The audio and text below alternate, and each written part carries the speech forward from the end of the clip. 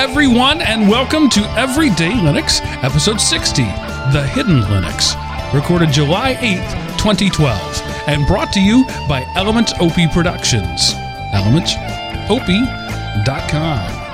This week we're going to follow up on a listener request in the Element OP forums by none other than Mr. Jim Beeson. He said, "Hey guys, how about doing a show about all the places where we use Linux and don't even know it?" And we thought, that sounds pretty good. So that's what we're going to do. And to help me do that this week are the triumvirate of Linux goodness. I'm joined this week by the command line godfather, Mr. Christopher Neves. Hiya, Chris. Hello, everyone, and welcome to the show. And, of course, we couldn't do a show without a little GUI goodness from the GUI kid, Mr. Seth Anderson. Greetings, fellow GUI lovers. So we've got the command line godfather, the GUI kid, and that guy in the middle. Welcome to the show, everybody. Aaron isn't joining us tonight. It was nice having him the last couple of weeks, but he's got other things going on. Yeah, just say it. He's a slacker. Well, you know. He already officially abdicated from the show anyway, so it's, him being here was just a bonus. Right. I will say I am that by this time next week, when next we are together. Actually, I won't be here next week, guys. Just by the way, you're gonna have to do the show without me next week because the reason I won't be here next week is I'm going to be in Texas. I'm flying back to pick up my family and drive them out to Georgia. We'll all be together again. It's been a month since I've seen my family, and as I'm sure I have alluded to many times in the past, I am very much a family guy, and it's been very difficult for me to go this long without them. I have finally gotten us a place to live. Haven't actually got the keys to it yet as of the date of this recording. That will be in a couple of days, but we'll have a place to move into. I'm flying out to Madison, Wisconsin for some job training. Then I'm flying straight from Madison to Texas, and then the moving van will show up next Monday, July 16th, and we will load up and then head out this way. So I'm looking forward to that, but I say all that to say this. Mayflower Moving Company sucks. I want everybody within the sound of my voice to, in some way, publicly express displeasure for Mayflower Moving. Because over a month ago, we contracted them to do our moving. I have a piece of paper with a signature on it from the agent that says this. This is not some misunderstanding. This is a legally binding document that says they will be at my house on July 16th. My wife called them Saturday morning, called the agent to verify that they were going to be there because she hadn't heard back. And they said, "Oh, yeah, we don't have a truck available on July 16th. We can't possibly get there until the 23rd. Well, we've been laboring for the last 6 weeks on that date. That's the date that's the date I have the flight booked for. That's the date that we are moving out. That's the date. That's what's going to happen." And so we reminded them of the signed document, and they said, "Yeah, well, I don't really care. We don't have a truck that week." So that left me scrambling to find alternatives. And I will recommend, at least based on my initial experience, the American Moving and Storage Association, moving.org. If you ever need somebody, they're essentially the Better Business Bureau for movers. That's all they do. Their job is recommending movers to people. They screen them. They make sure they're good people. So I filled out a thing online, and they sent my application to the 5 top movers in my area who they thought would do a good job for me. That was late Saturday evening. Today, Sunday, I had heard back from all 5 of them. They were on the ball with that. And the first one that I got the call from, I said, yeah, let's just book it. Let's do it. So that is Summit Van Lines. I don't know Summit Van Lines. I've never heard of Summit Van Lines. But they have an A+ rating with the Better Business Bureau, and if you look them up online, their ratings on all the moving sites are between 4 and 5 stars. So I'm fairly confident with that, and they are roughly half the cost of what Mayflower Movers had quoted me, what we had already agreed to. So if they show up, they win. Just by showing up. If they show up, do a good job, and cost me less, then so much the better. But Mayflower Moving sucks. Element OP Nation, I want you to go and make that known. Tweet it, Facebook it, Google Plus it. Let's start a hashtag Mayflower sucks, and let's let the world know that they should never do business with these people. That's my stumping, that's my soapboxing for today. Well, at least for now. For the moment, yes. Right. Well, I'm happy to hear, Mark, that you got your family ready to go and everything's on the ball. But yeah, that sucks that you had a company that just dropped the ball like that. But it's not the first time I've heard of movers just dropping out on somebody. Yeah. So, and from what I've heard, this is, of course, summer is always their busiest time. But from what I've heard from a number of other people, including real estate agents and everybody, is that this is the busiest summer like ever. Like, this is the year with all the recession stuff. This is the year people are finally giving up and relocating and selling houses and moving not just across town but across country. And so they had the business to spare. They lost us. It didn't matter. But I want, as much as possible, I want this to hurt them for years to come. Okay. all we can do is hope. And we hope that nobody is directly maybe related to Mayflower that listens to our show, and if they are, fix your company. Yeah. And actually, one of the reasons we went with Mayflower, they were not the cheapest, but they were highly recommended. And recommendations work. I mean, they got our business based on that. They lost our business based on sucking. So I want that machine to work in reverse as well, as much as possible. So anyway, enough about that. What else we got to talk about, guys? What's going on in your lives? Oh, not much. Other than I'm going to bring up the day DNS will die, July 10th. There was that really nasty virus that ran around the Windows world there for a long time, and that if you are infected, you'll know on the 10th because you can't get anywhere, period. Because that's when the FBI shuts down the faulty DNS servers that you're pointing to. So make sure you go out to dns-ok.us and make sure your page is green so you're not affected by this. Yeah, just to give some people some background in case they're not all up on the news like you guys are. For years, malware has been taking over DNSs, and that DNS is this thing that turns the www.disney.com into 27.194.38.17. I just made that up. That's not Disney, I'm sure. But that's what makes human-readable addresses into computer-readable addresses, and malware has been taking that over. That's common. That's a common thing, to redirect you to their spam site or to their hacker site or whatever. And what the FBI was doing for like 6 years was they would commandeer these sites, and they decided to keep them running. And they're redirecting to the real places now instead of the scammer things. And basically a judge somewhere said, that's not the FBI's job. Stop it. This is oversimplified by a whole bunch, but I'm just breaking it down. So this is, what was that date again, Chris? July 10th, on Tuesday. July 10th, Tuesday, is when the FBI is flipping the switch on all these things that have been bogus servers forever. So if you were infected, then this is how you will know it. Suddenly you won't be able to get anywhere on the internet.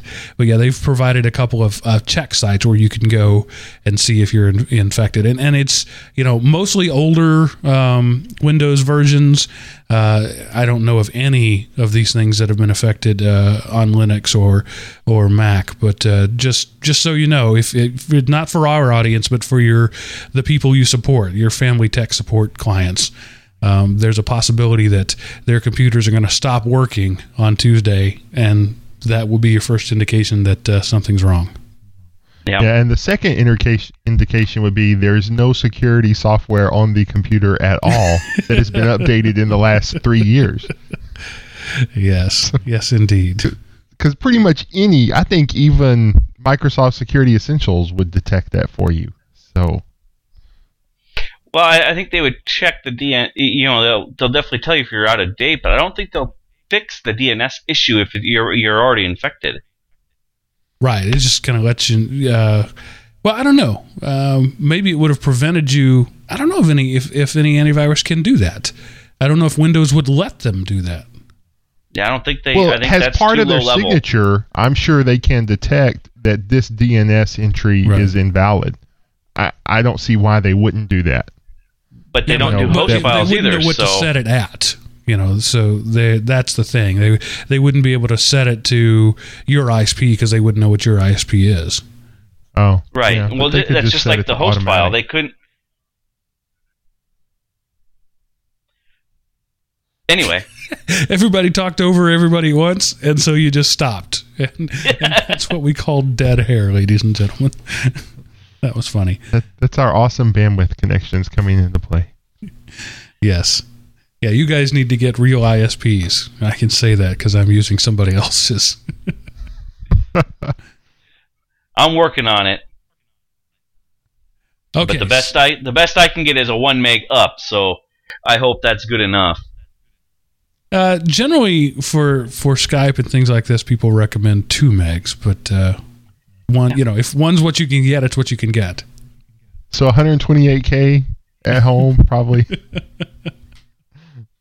You know, it's one of those things that the society has pretty much assumed everybody has broadband without everybody having broadband. I mean, Microsoft will release service packs that are hundreds of megs, and Apple will release service packs that are gigs, and they just assume that everybody can download it. But the fact is, there's still a whole bunch of the country and a whole bunch more of the rest of the world that does not have broadband at all. Well, and all broadband, like technically I have broadband, 256 down. That's broadband. That's high speed. Yeah, technically. But it is not high speed. It gets you on the super highway, but you can't get off the shoulder. So, yeah, no HOE lane for you. No. And the sad part is, it's like my mom and dad like to listen to this radio station that comes on, and you can't get it at our house at night, so they'll stream it. I set it up for them, so all they have to go do is click this shortcut on the desktop, and it launches Internet Explorer and starts the stream. And I can tell when they do that. I'm upstairs downloading some distro or some update, or I can't watch a YouTube video. I have to download it and then click play, and all of a sudden it'll go from a 10-minute video that would take me 15 to 20 minutes to download, all of a sudden jumps up to 45, and I go, oh great, they're downstairs playing solitaire and listening to KAAM, the legends, where the legends live, and all of us, and I can't do anything, so I just shut my computer off, or I just go to play Free Cell because that's all that's left for me. Yeah, and if you're in one of those areas, I've been there. The solution is like satellite, which is broadband but with extreme latency, and it's expensive. Or you can do some local company that might do wireless or something, and generally they tend to be very expensive too, and generally, it may or may not be good. Yeah, mine costs me $40 a month, and several times a week I have to go and unplug the antenna because it runs PoE and plug it back up in order to work. But $40 a month, and satellite. If my choices were satellite, dial-up, or no internet, my choice would be no internet because satellite is just it's not worth it. I would confess to killing Kennedy, Abraham Lincoln, and the Twin Towers bombing if I had to use satellite. What did you have to pay for the initial hardware? That's often a big deal with those wireless companies. You got to buy your antenna and stuff. I think it was $100 or $200. I don't. It wasn't. It was expensive, but it wasn't like bend over expensive. So. Yeah, and I'm as much of a fiscal or political conservative as you can get on a lot of things, but I might support a legislation that says we're going to make broadband a public utility in the same way we did railroads and the interstate system, and just go ahead and use tax money to make sure everybody has 5 megs up and down. Yeah, because they're already monitoring everything we do anyway, so that's not an option anymore.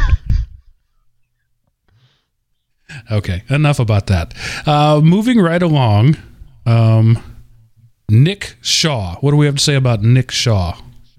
That's from me. I just have to give a shout out to him. I had a hangout with him. He's a developer of a program called D7, and he does a hangout every once in a while, and he has probably one of the best window toolkit programs that I have been able to find lately. It was well worth the money that I paid to license it. So if you guys are still doing tech out of the house or tech at your business, take a look at D7. It does pretty much everything in one place.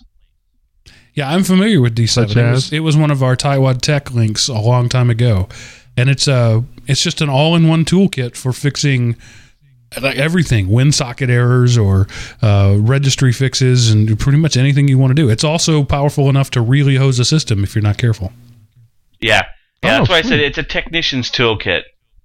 I wouldn't give it to somebody who doesn't know what they're doing, but it's a great piece of software, and he's starting to do little hangouts every once in a while that he'll put up on his site saying, hey, I'm doing a hangout, and he'll answer any questions you ask him.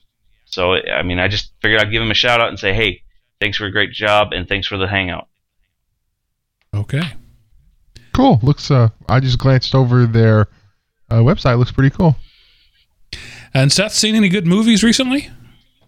I did go and see Spider-Man yesterday, and I really, really enjoyed it. I was kind of worried about, I was like, what's the point? But because I was thinking the Tobey Maguire, isn't that his name? Yes. Tobey Maguire. Yeah. I almost said Toby Keith, and that would have offended the country and Western fans that listen to this show, I'm sure. But I watched that, and and I just I really liked it. It was much more true to the comic book origins, but kind of updated for modern times, and it was a very good movie. You should go and watch it. Yeah, I went and saw it on the 4th of July. And, I am world renowned for being a cheapskate. I mean, I started this network with a show called the Tightwad Tech. I paid $17 for one ticket to see it in IMAX 3D, and it was worth it. It was that good a movie. I enjoyed it. I went up to the thing, and I just kind of shoved my credit card through the window, and it wasn't planned or anything. And I said, I want to get into the next Spider-Man whenever it is. I don't care which one it is, just the next Spider-Man. And he said that'll be $17, and I didn't really pay attention. And then it registered, and I went, "What? How much?" And he said $17. What is that? What is that for? Do I get gold dust in my popcorn for that? And he said, well, that's our 80-foot IMAX screen in Dolby Digital 3D. It's the best we got. And I was like, when the movie comes out in a couple of months, I'll be able to buy it for $19. And you're charging me $17 to watch it once. But other than the fact that the air conditioning was out in the theater and it was 85 plus degrees in there and I sweat through the whole thing. Other than that, did you get your money back? No, I didn't. It's not their fault the air conditioner's broken. I mean, I'm sure they would fix it if they could. But anyway, I digress. I enjoyed it. I agree with you, Seth. It was much more to the comic book origins.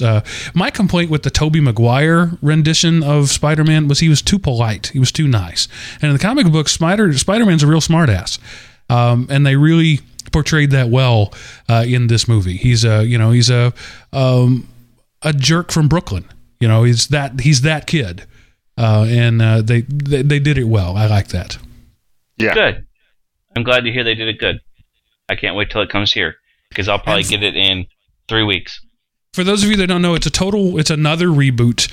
It's a whole new origin thing. It doesn't continue with the other timeline at all. We're just starting all over again, like every other Spider-Man movie, TV show, or comic never happened. I wonder if they're going to somehow tie him in with, like, they'll be like, he'll show up in the Avengers or something. Or that would be kind of cool if some of the characters kind of, you just saw some of the, like, supporting ancillary characters for a moment in some of the other movies. And I got to say, I love the Stan Lee cameo. Yes. I thought it was awesome. Stan Lee's in every Marvel movie, and my favorite was when he played Hugh Hefner in Iron Man. But this one was pretty good. Okay. No spoilers. We got through that without any spoilers. Moving right along. Any of you ever seen the free video from the Blender project called Sintel? Yes, I have. Now they've made a video game based off of that, which looks darn cool. Yeah. If you haven't seen the video for this, go spend your bandwidth bits on it and download it. Considering it was done with open source software and free, it's impressive. Very impressive. Yeah, every year the Blender Foundation commissions a short film. And that was the one from 2011 or 2010. I don't remember which. I think it was a 10 because they re-rendered it in 11. Right. So the first one was Big Buck Bunny, and then was the Dream Machine, something like that. And then Sintel was the next one. All really good stuff and open source. I used to run it when I was testing the video streaming stuff. That's what I ran because I knew nobody was going to sue me. But anyway, good video. And now they've made a video game out of it. So tell us about that, Chris. Yeah, it's still really raw, and it's in the beta form of it. You actually load it in Blender, and that's when you get the game to launch is from the Blender program itself. So it's not ready, but it's still fun to download it and give it a run, just to see what they're doing with it. Actually, they're saying it's still in alpha form. They're not even calling it beta yet. Oh, is it? I missed that. I thought they said. I thought it was beta, but okay, you caught me in a skim.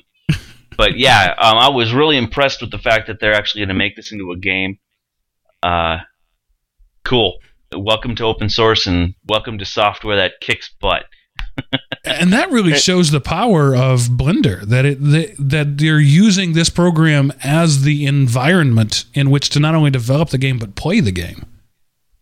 And if you want to download it, it's a gig. So all of you people like me who live out in the country, forget about it. Spend a couple of weeks while your parents listen to AM radio online, downloading it. Or ask one of your friends. Yeah, or go to Starbucks. But I was going to say, ask one of your friends and have them download it and put it on a DVD for you. That'd be faster. Probably. Yeah, they're calling... they're saying that they demoed the pre-demo version. I'm just skimming through the article. The game takes place within the events of the short movie, which was it's a good story. You should check it out. Without any spoilers or anything, the synopsis is a warrior adopts a baby dragon, and then we'll go from there. Baby dragon gets taken away, and she goes on an epic multi-year quest to find the baby dragon. Yep. And that's all the farther we can go, otherwise it is a spoiler because it is such a short film. Right. So yeah, I'm looking forward to that. That'll be something to play. I'm excited to try that just for the experience of playing a game inside Blender. I've tried Blender like 4 or 5 times. I've sat down just for a really concerted effort. I'm really going to try Blender. I'm going to wrap my head around this, and I have failed every time. It's just not for me.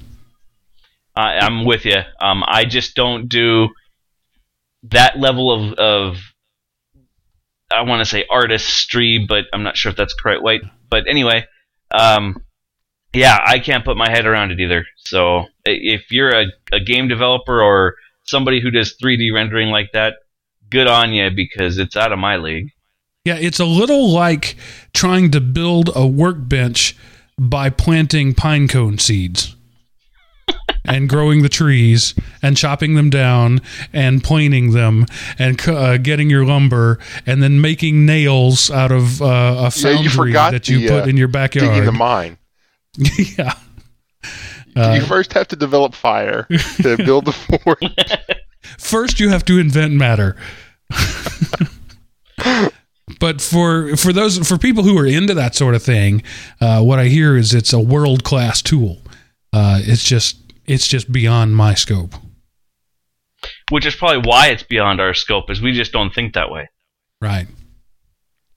Yeah, I'm more of a, I'll try to fix it if it's broke, but don't ask me to design anything. So our friends over at Valve, who do, speaking of video games, who do all of their wonderful Steam games, in their poking around, have found a bug in the Linux kernel itself. Yep. So it's something that they couldn't fix themselves because they don't have the Linux developers. So they ended up handing it off to some NVIDIA developers that are Linux guys.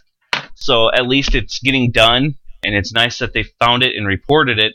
So now even, maybe we'll get some better support for graphics and video games in the kernel level for the graphics drivers to attach to. Now, there is a patch available, but as I'm understanding it as I read this article, it hasn't yet been rolled into the kernel. So right. If you have this bug that you want fixed, you have to apply the patch yourself for now and recompile. Well, and it should, and I wouldn't be, except for the fact that the kernel is so far ahead right now. I think Linus released 3.5 something this weekend, so it's going to be a while before this fix gets implemented into the kernel. Well, and just to point out, it is with the NVIDIA Linux drivers, and we all talked about how awesome NVIDIA is with Linux last week. Yeah, that's what I was going to say. The reason it came to bear is because they're a video game manufacturer, and this is a video driver issue.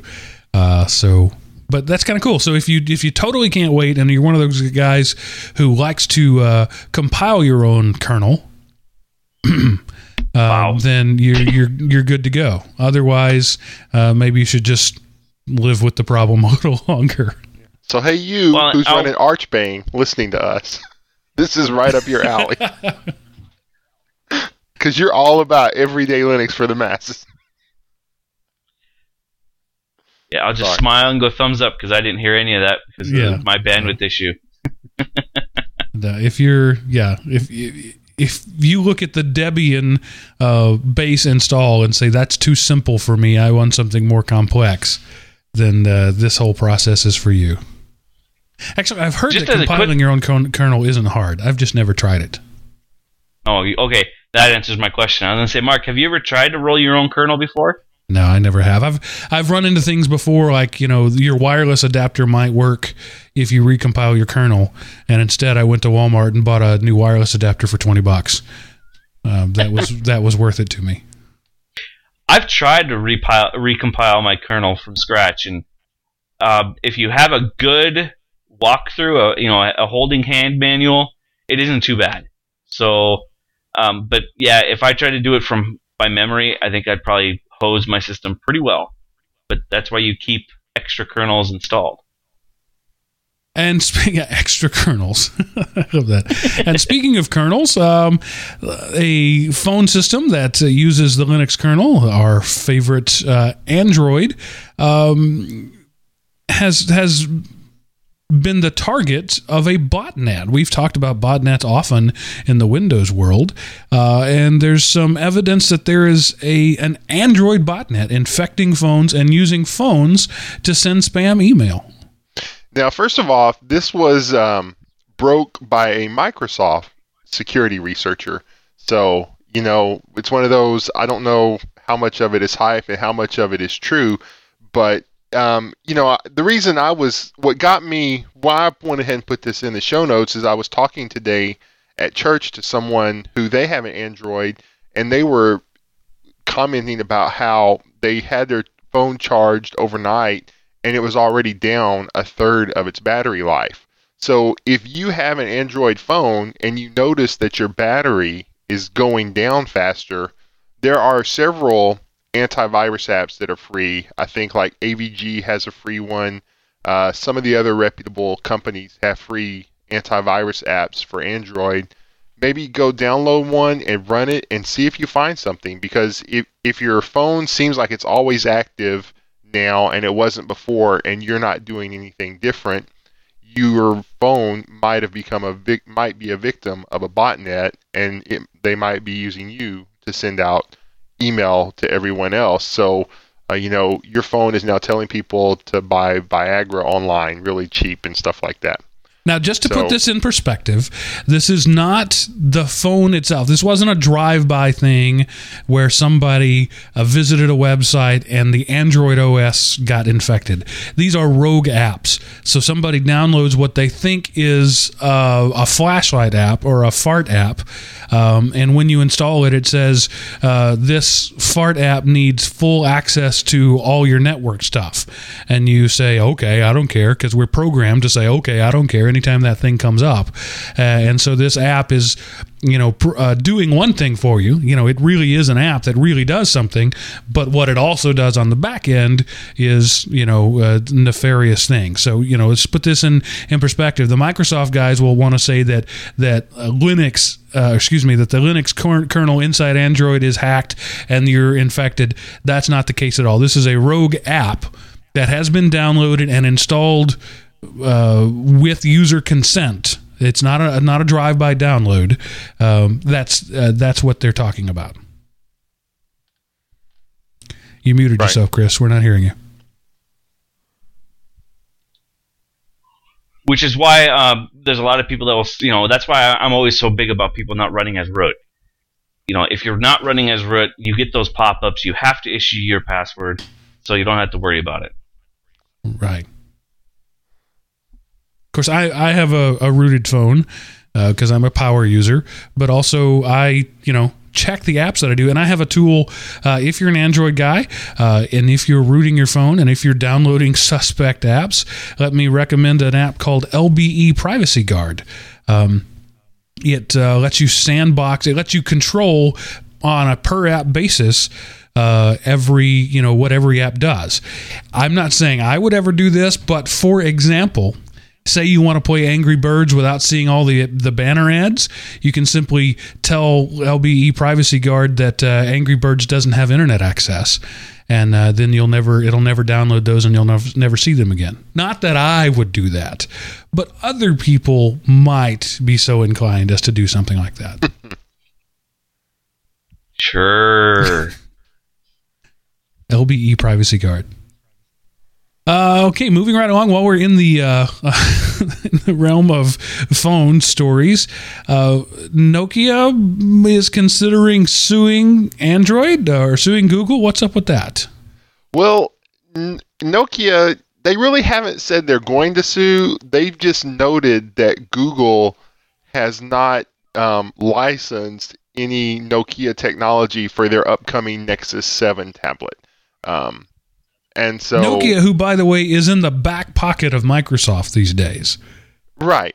So, yeah, and again, from what I've read, they've, from a communications personnel at Nokia, we've made no such allegations of infringement against the Nexus 7, and goes on to talk about Nokia and their licensing agreement. And they haven't speculated about legal strategies going forward, but they did kind of let everyone know that, hey, Google and Android, for this new thing that they're producing, neither them or Asus, which is the company that Google's making this through, they've not licensed our stuff. And we're not saying we're suing them. We're just saying that they haven't licensed our stuff. Yeah. Oh, by the way, there looks to be some stuff in there that we might own, and nobody's asked for any licensing yet. Just and by the way, ahem. Yeah, and if we don't own it, it's probably close enough. We could sue you, but we're not saying we're going to sue you. Right. So, because it's just, I guess who wouldn't want a piece of a possible large pie? All right, we got a bunch more news stories in the docket, but we're 35 plus minutes in here, so I'm going to call that the news story, except for one thing that I wanted to bring out that I thought was kind of cool. and we'll cover the rest of these notes at another time. That's the nice thing about Linux links. We can just roll them over from week to week. But something I saw on Google Plus today, this is a ZDNet article for a computer called the WOW! I say it that way because there's an exclamation point after the name. The WOW computer is called the Computer for Seniors. It's an all-in-one touch screen, like an Apple iMac or a Dell Inspiron, one of those all-in-one sort of things. It's got a keyboard and a mouse that are wireless, but it's a touchscreen device running Linux. And it's geared at seniors. One of the lines that I liked in the thing is, I'm trying to find it here, a computer designed for you, not your grandchildren. And it's easy to read, easy to set up, and easy to use. And it's running a Linux kernel. It's a derivative of Ubuntu that they're running. The company that's making it is called First Street Computers, and they specialize in products, quote, for boomers and beyond. Wow, it's an interesting computer. It's running tiny core Linux under the hood? And so what it says the reason they chose to use Linux is because it's bulletproof, basically. It says, quote, one of the many benefits of using Linux-based operating platform is that it's highly secure. Most computer viruses out there are targeted at computers running Windows, and as such cannot infect computers running a Linux operating system, like a WOW computer. We provide, quote, server-side virus protection on our end for an extra measure of safety and security. So it looks like computer. Yeah, it looks like this is not designed for us country folks who don't have. It almost looks like they're kind of it being a cloud-based OS, or at least partially. So if you live out in the country and you don't have good high-speed internet, this may or may not be for you. Well, I wonder if it's going to go if like we just had a question about from Professor Messer. Yeah, it could be that everything's routing through the WOW company or whatever what was that, First Street company? First Street. But I would guess it's more along the lines that they're the repositories for all the software. Right. And that anything that you install has to go through their servers, which is why they can scan it to make sure it's okay. Yeah, I don't think this is like buy a computer, use us as your ISP. That's not how I read that. I read that as the only way to get stuff is through our software store, and we're making sure that no bad stuff gets in there. Well, but we're just reading text, and we all know what the limitations of text is. Yeah, in other words, we're making crap up. But yeah, I just thought that was interesting. Yeah, don't buy it for your grandma who lives out in the country unless you take a look at it first. And see, because I'd hate for them to, but it doesn't work, because it's designed for a cloud-based OS, and that's not possible where they live. So just something to look into. Just looking at the picture there, it looks like maybe a 19-inch monitor with a menu system on the side where you tap a button for video chat, and you tap a button for email, and you tap a button for weather, and you tap a button for web. So it's designed with it's an appliance. It's not something you're going to crack apart and do anything with. It looks like it's pretty highly locked down, but that's what they need. They need people who, and I don't mean old people need it, I mean people who are not tech savvy and have no interest in being tech savvy, whether they're 80 or 8. That's exactly the kind of system that we've been talking about here on the show when we talk about grandma approved.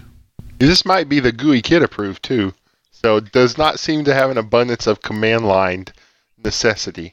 So probably not. But the price tag would turn a lot of people away. From what they're saying, it's estimated to be about $1,000.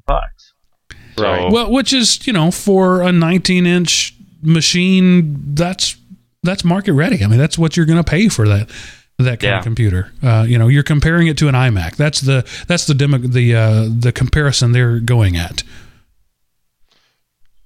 And if you factor in the money you will save by not having to tie up your time to support them every time they break something in their computer, it's actually a bargain. It's like you're getting it for free.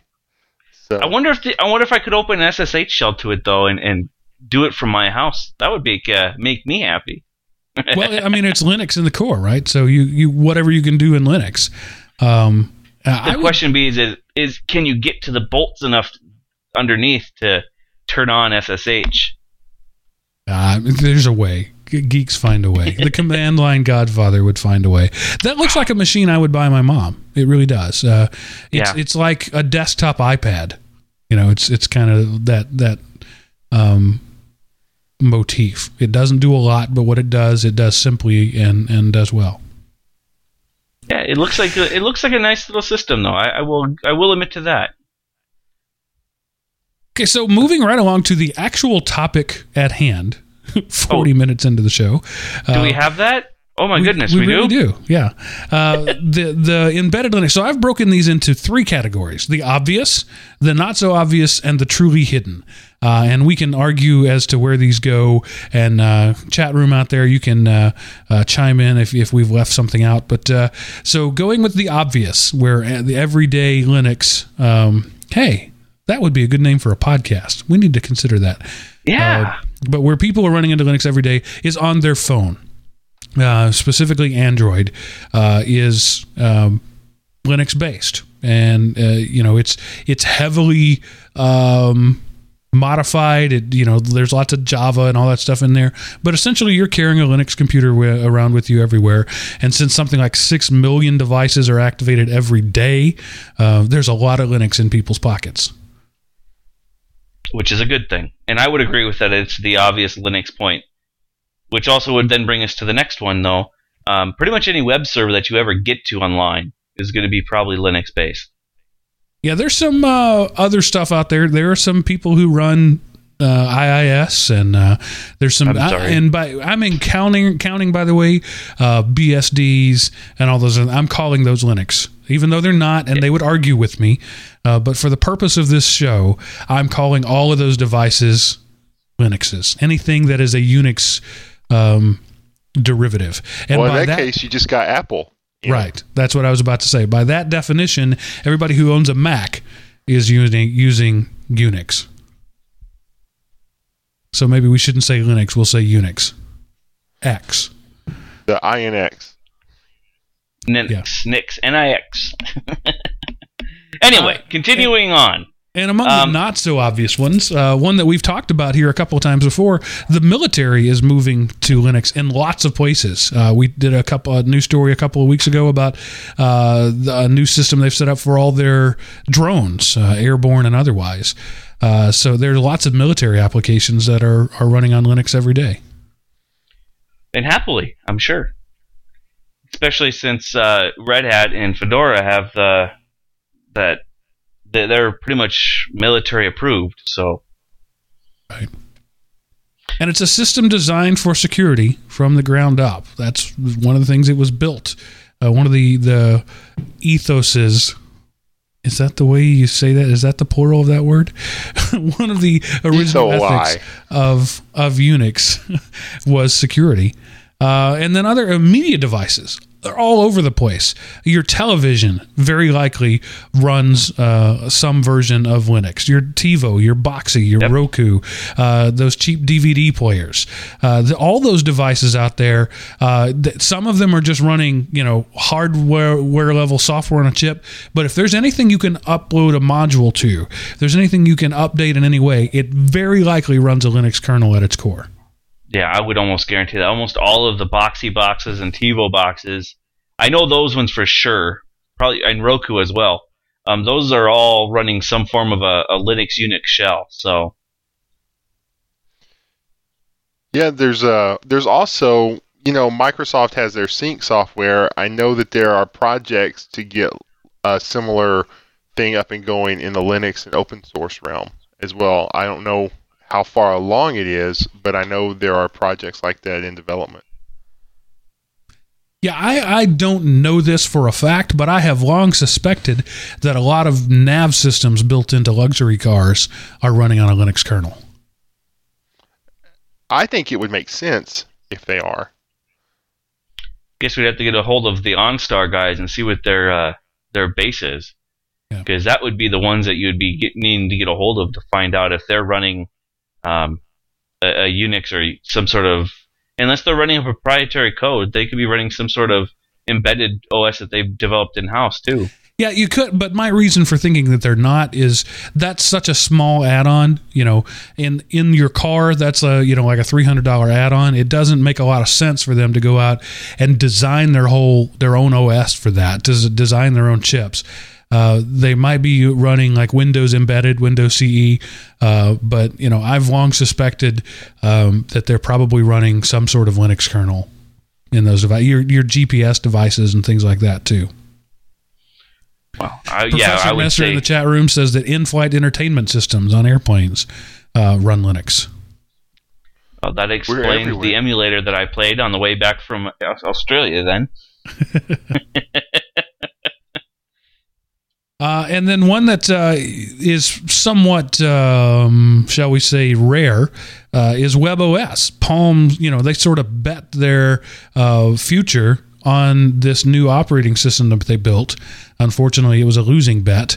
But WebOS is still out there, and it's a Linux, a Unix, it's an X thing out there. So there are some tablets out there that are non-Android that are running Linux-based as well.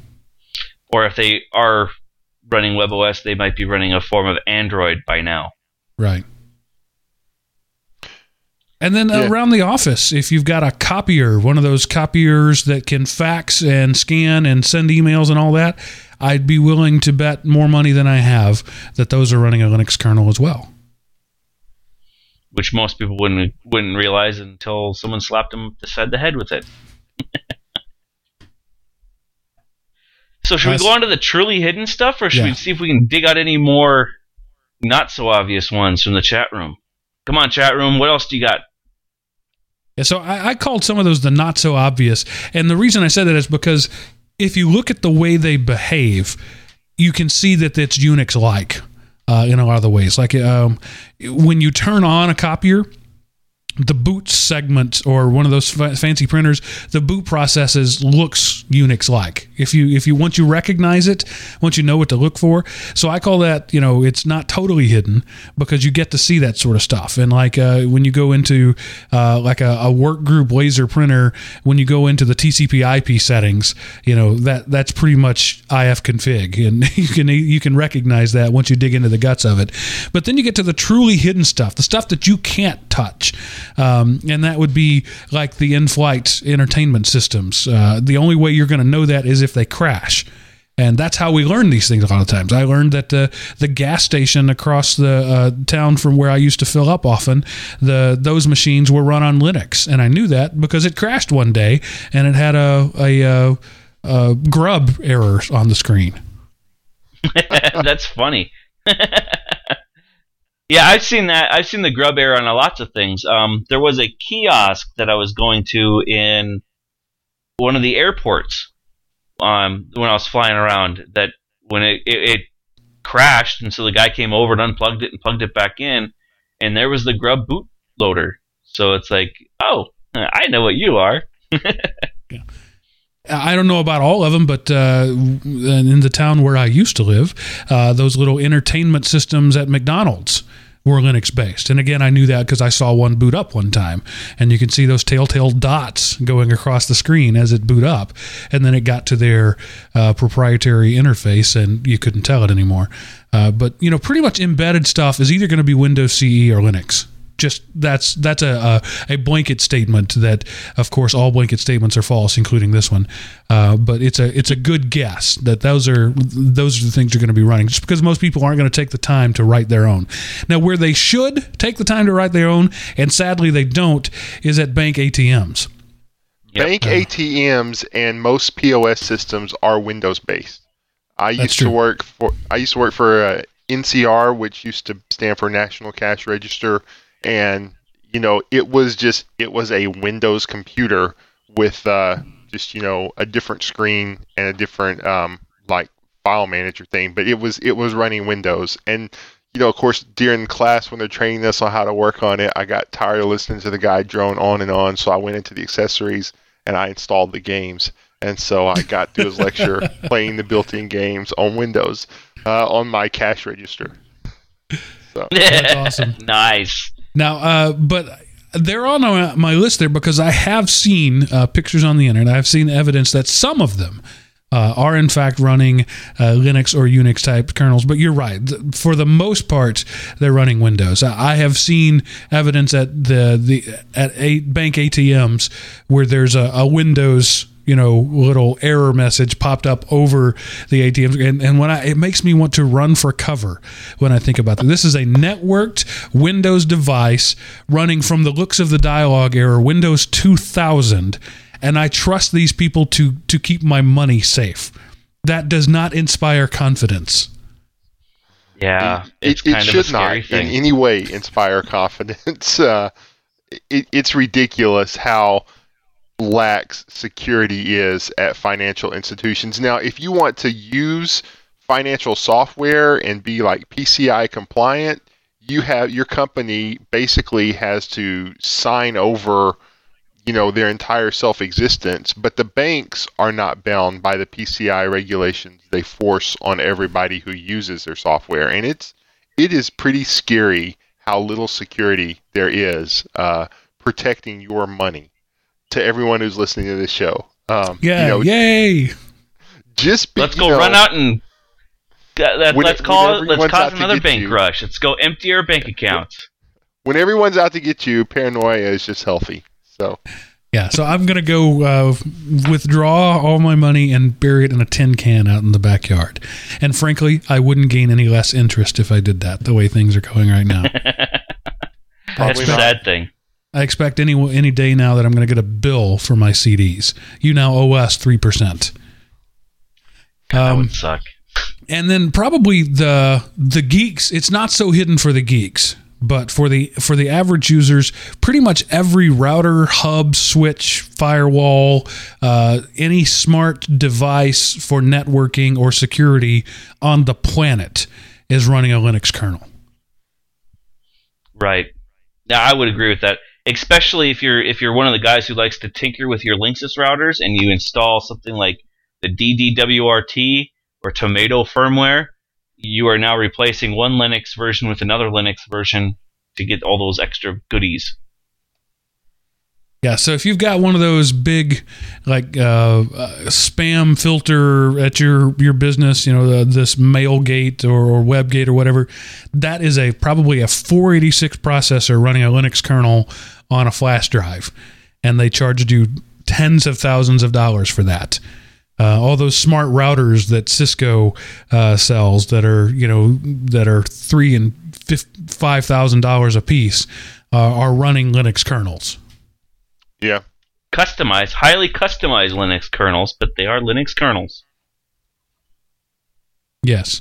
Of course, what you're paying for there is the hardware for the most part, or the name. Actually, most of the time you're paying for the name. This says Cisco on it, therefore it's very expensive. Yeah, there was I know talking to the Cisco guys where I work, and they were talking about how Cisco recently updated one of their routers because there was this generic part for $30 that would fit in it, but to get the part with where they put the Cisco name on it, and it's the exact same part, was over $100. And they recently updated their router software where it would not recognize the generic part anymore, and so you had to buy the Cisco, and which was the exact same. It had all the exact same specs. It just had some little Cisco chip on it that recognized it. So fun stuff. And Typical. unto it, not only digital networking, but the public switch telephone network, or POTS, as it's known. Any phone call you've ever made, cellular or landline, in your life, most likely went over a Linux kernel at some point in the process. From the early days of networking, once they went digital, in the early days it was all hardware and transformers and stuff. But once they started digitizing stuff, they did it using Unix-like systems, and they're still all over the place today. Well, wasn't it Bell Labs that developed Unix originally, or one of the phone company research groups? I can't remember which one, but yeah, I'm blanking on my history right now. But yeah, it was it was a business entity that did it, and a communication entity. So yeah, that stuff is all over the place. If you've ever placed a phone call, whether it was from if you've made a phone call from your iPhone, you were using Linux. You just didn't know it. Or even back when you had the little Motorola brick phones, you're still using Linux or Unix. Yeah, the old bag phone that I used to have at some point in that process, because it was a cell phone. As soon as they went digital, for even for a long time in the analog world, but the moment they went digital, there was lots of stuff, because that's going over the same stuff that we just talked about: the routers and the hubs and the switches. Data is data, bits is bits, as they say. So that's what I consider the most invisible Linux use at all. Anybody who's ever made a phone call has used Linux. They just don't know it. Chat room, do you have anything else? That's our list. That's what I came up with. Any other ideas for Hidden Linux? Anything we've overlooked? Do. Well, while they're thinking, I will tell you that if you, listening, have an idea for something that we forgot, you can do what Jim Beeson did to start off this entire conversation, and you can contact us over at elementop.com. Click over in the forums, reply to an existing thread or create a new thread, and say, hey guys, you left out X, Y, and Z, or hey guys, I'd like to see you do a show on this sort of thing. Jim's in the chat room right now, says, was that me? Yes, it was, Jim. I can show you the article you posted. And I totally forgot, but we had a voicemail from Door to Door Geek. And while Chris is doing his command line tip, I'll see if I can come up with it real quick. All right.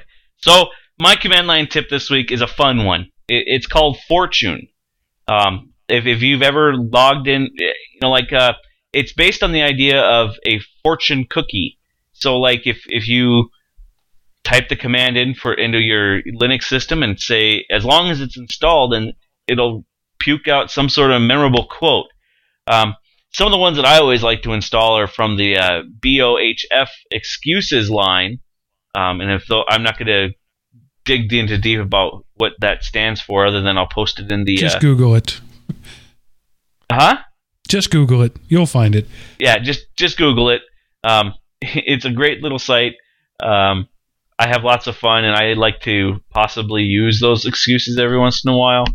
So have some fun with it, guys. But yeah, the Fortune thing is a nice, fun thing to do. And if you've ever installed Linux Mint, when you open up the command line, that's what's giving you that little funny quote and the picture that goes with it. All right, and with my setup here, my temporary setup, I do not have a way to patch in a phone call, and so Dor, I'll catch you next time on that. But he was referencing something, and now I don't even remember what the phone call was about. Sorry, but I did get it, and I'll get it on the show next time. Seth, Mr. Anderson, what is our end user tip of the week? Well, this was a cool website I came across. It is the Live CD List, and it is just livecdlist.com. You can go there, and it tells you, and I doubt this is all of them, but it tells you many different live CDs and kind of what they're about. For example, there's one called Tells, and the purpose of it is having a secure desktop. So this is like the tinfoil hat guy that you know might be interested in the Tells, or he might already have the Tells live CD. And it tells you the last release of that. So like if you go down to the bottom, there's some of them, like there's one called Repair Licks, and the last release of that was 2000. So it's probably not very up to date. But as you get up near the top of the list, like Tiny Core Linux was last released in July, so this month of 2012. And so it tells you what it is. Clonezilla, and it's used for system administration. System Rescue CD is used for rescuing systems, and so it's just pretty cool list. There's some different things in there about science, about robotics. There's some for education. Anyway, so if you're like, I wonder if if you come up with some weird name and you want to see. I heard somebody talking about blank. You can check out Live CD List and see what it's about. And that's simply livecdlist.com. Yeah. It's kind of a neat little list. I like it. I wish I'll have to dig through it a little deeper to see if some of the old distros I used to run are still on there. Yeah, see, they even have G-Parted has a live CD, but I personally, I would never get that CD because that's totally contained within Puppy. And so when I want G-Parted, I pull up Puppy because, it's a puppy and it's cute. I guess. But so, just because, there's a lot of different ways of doing things. So anyway, I guess I'm up to 3 cents on that topic now. Alrighty then.